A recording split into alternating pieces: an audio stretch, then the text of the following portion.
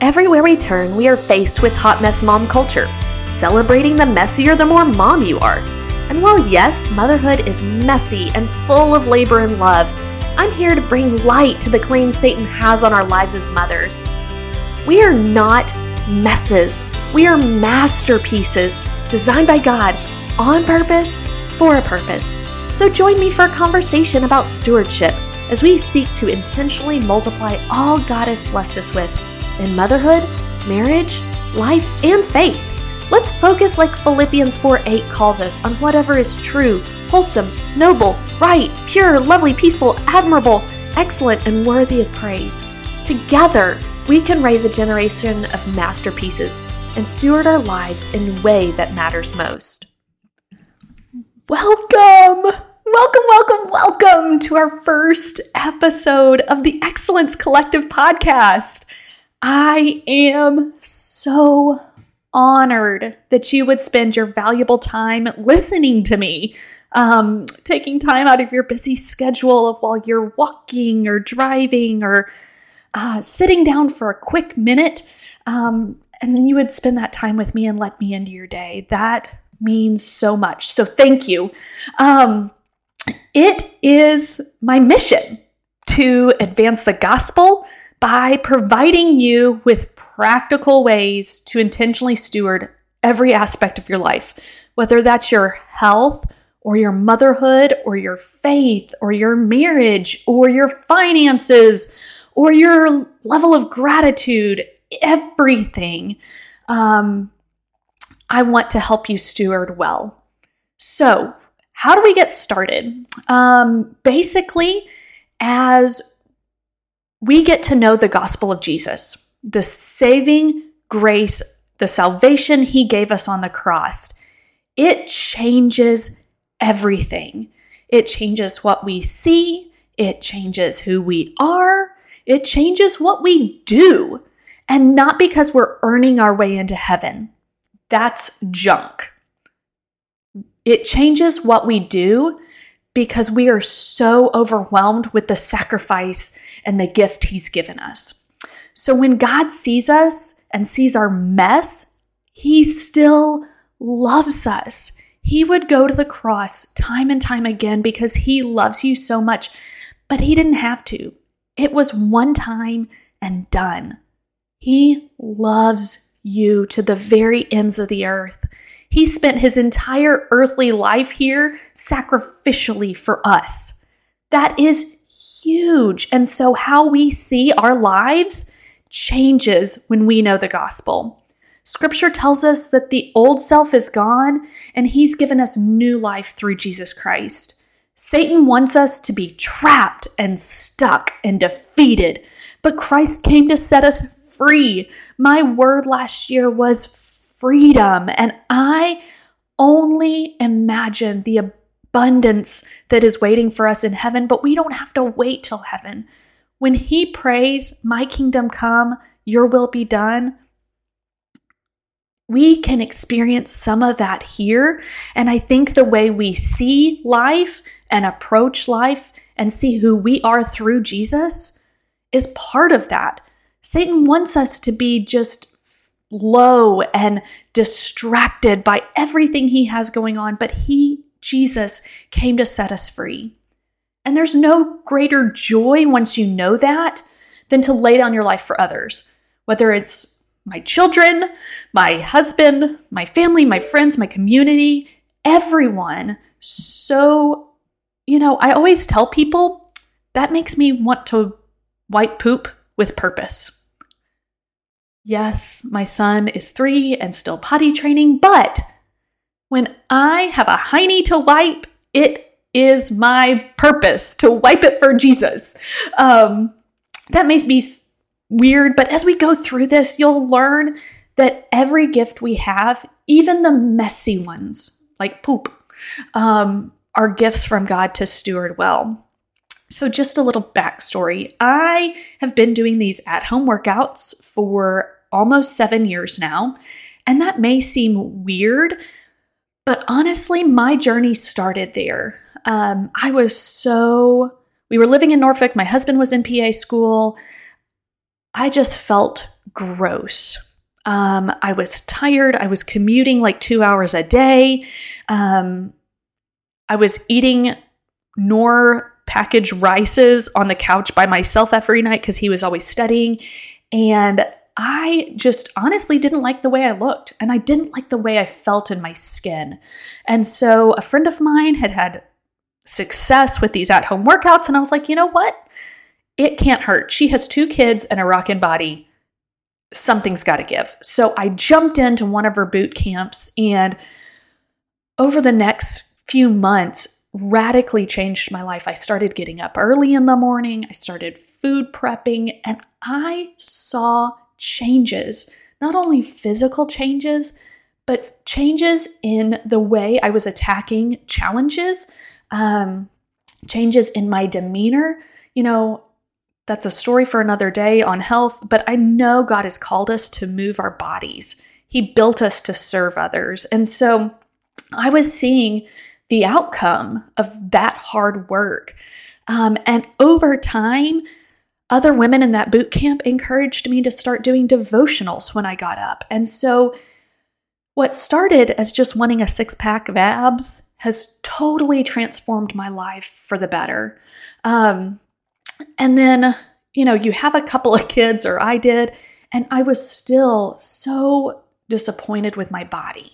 If you go into a health journey just looking for 6-pack abs and expect to be happy when you find them, that's not the case. It's not going to happen. I'll go ahead and tell you now. I've done all the hard work. I did all the research. It doesn't happen.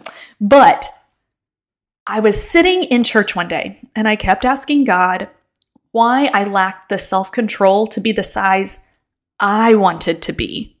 Notice that. I had been doing these workouts for years at this point, and I was still asking God, why can't I just be a size 0? Why can't I be 100 pounds? And it was in that moment that the Holy Spirit just about knocked me out of my chair. It was one of those moments where you get a spiritual head slap, like when your mama catches you nodding off during the sermon, and she just smacks the back of your head. How dare I be more concerned with getting trophy abs than building and stewarding the temple He made for His service? I had woefully missed the mark. How many times had I heard people talking about being the hands and feet of Jesus and not looked at my own hands and feet for service? How many times had I been so focused on cutting carbs and skipping meals that I had totally missed His call to go and love and serve because I was focused on myself and my body. I was distracted by what Satan wanted me to be distracted by. But I heard Him that day, steward. And I was like, excuse me? What? That's for finances. And I don't know if you know me, but I am not your finance girl, God. How do I steward my health? And then I woke up and I looked out and I saw that every blessing He has given me is one He has called me to steward. So what is the heart of stewardship? How do we do that in our lives, in our motherhoods, in our marriages? Basically, stewardship is about multiplying the gifts and blessings God has given us to love and serve others. In Matthew, we hear the parable of the talents. 3 men are given talents. 2 go and multiply them, invest them, and they are returned multiple fold back to them. 1 buries it in the dirt. He's scared of losing it. Do you know what God calls that one? The one that's afraid of losing his talent or using it inappropriately? He calls him wicked and lazy. Don't know about you, but I don't want Jesus calling me that. And it doesn't mean that we will all multiply in the same way. Each of the other 2 multiplied their talents differently. But they went out and they used what the master had given them. That's what matters. So you approach life with the understanding that everything that belongs to you ultimately belongs to God first. We can't be good stewards of God's resources if we want to own his resources. This isn't my body, it's his body. These aren't my finances, these are his finances. This isn't my home to host in, this is his home to host in. We cannot be covetous of what's God's. We are merely stewards of them. Our kids too. Levi and Luke are not my kids. They're God's, and he has bestowed them on me as a gift. None of what we have was ever ours to begin with. And then stewardship focuses on God's glory and making much of Jesus in all and through all. It centers around asking for wisdom as we use our time and our talent and our treasure to glorify God. It means praising Jesus and making much of him while we wipe poop. One thing that I am really passionate about is fighting the defeat of hot mess mom culture that says, well, my hair's dirty and my house is a wreck, so basically I am just a mess and blah. And I'm going to stay stuck here and allow Satan to keep me trapped and defeated and feel like a bump on a log.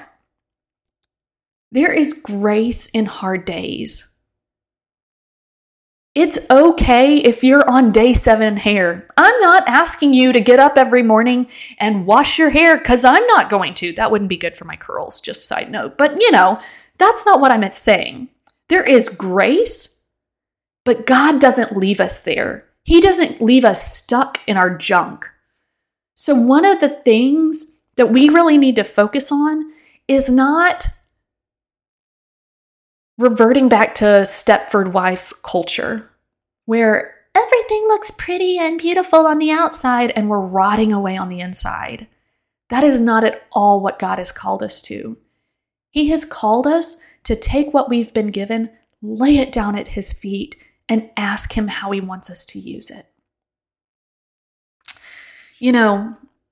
We have been called to be in battle against what Satan is dishing out. And I don't have all the answers for defeating him. You don't either. Scripture gives us a roadmap to doing that. And that's where we'll always start. But even then, I find that God has gifted other women in different areas. So that's why this is a collective.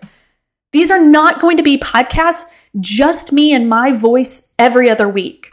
You're going to be hearing from other women who are excelling in certain areas of their lives. And they too are going to tell you, I don't have it all together in every area. But I have Jesus and I have wisdom and he has gifted me in this area, and let me tell you how. You can do better. We can do better. We can live in an excellent way for the glory of God. But I don't want to just leave you there with some, pep talks. I don't want to just ignite a fire or motivate you or pump you up. I want to give you actionable steps that are launching points for you to steward and see multiplication in your life.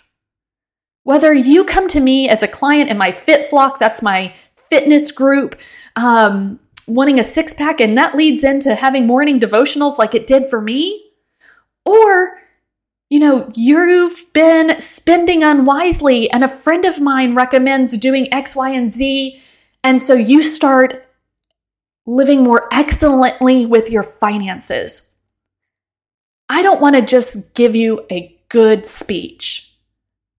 I want to be a launching point for you to do life well.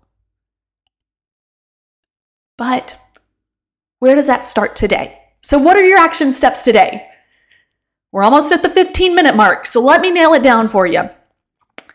You want to know what the most powerful weapon for battling Satan is? Prayer. It's our most underutilized weapon in the battle against defeating darkness and pushing it back. So what do we want to pray for today? 3 things. Ask God to multiply your efforts and your outcomes. Ask God for wisdom as you move through your day. That can be even setting up reminders like I've got on my phone that go off at noon and about 8:30 to remind me to pause, go to the Lord in prayer, thank Him for the day I've had, and ask Him what I need to do with the remainder of my day. My forget is better than my remember. I always say that. So I have to set reminders. That's okay. We are busy, and if reminders on your phone helps, then do it. And then last, ask the Holy Spirit to make you sensitive to His nudges of direction. I think sometimes we get so busy that we forget to look up and look around at what the Lord is calling us to. And so sometimes my prayer is just simply like, Lord, let me see your opportunities. How can I love my child really well today? Lord, let me be sensitive when He's saying, I hate you, and what He's really saying is, I need you right now. Let me be sensitive to those things. Or if the checker at the store is clearly having a bad day, just asking without making it weird. I know it feels awkward sometimes, but is there something I could pray for? Ask the Holy Spirit to make you more sensitive to those nudges, and I promise that prayer will not return void. He will not hold back His good gifts like wisdom and peace and joy. We have to ask, God, let me steward your blessings well today. So let's go do it. Heavenly Father, thank you so much for this day. God, you are righteous and good and sovereign. Father, you have gifted us and blessed us beyond all measure. Father, we pray that we would use those blessings to be a blessing to others. Father, that we would love and serve others well. And God, that you would give us wisdom in how to use them. God, that you would multiply our efforts and our outcomes to bring you glory, because we love you and we want to make much of the sacrifice you made on the cross. Thank you for salvation and eternity with you. And in Jesus' name we pray. Amen. See you next time.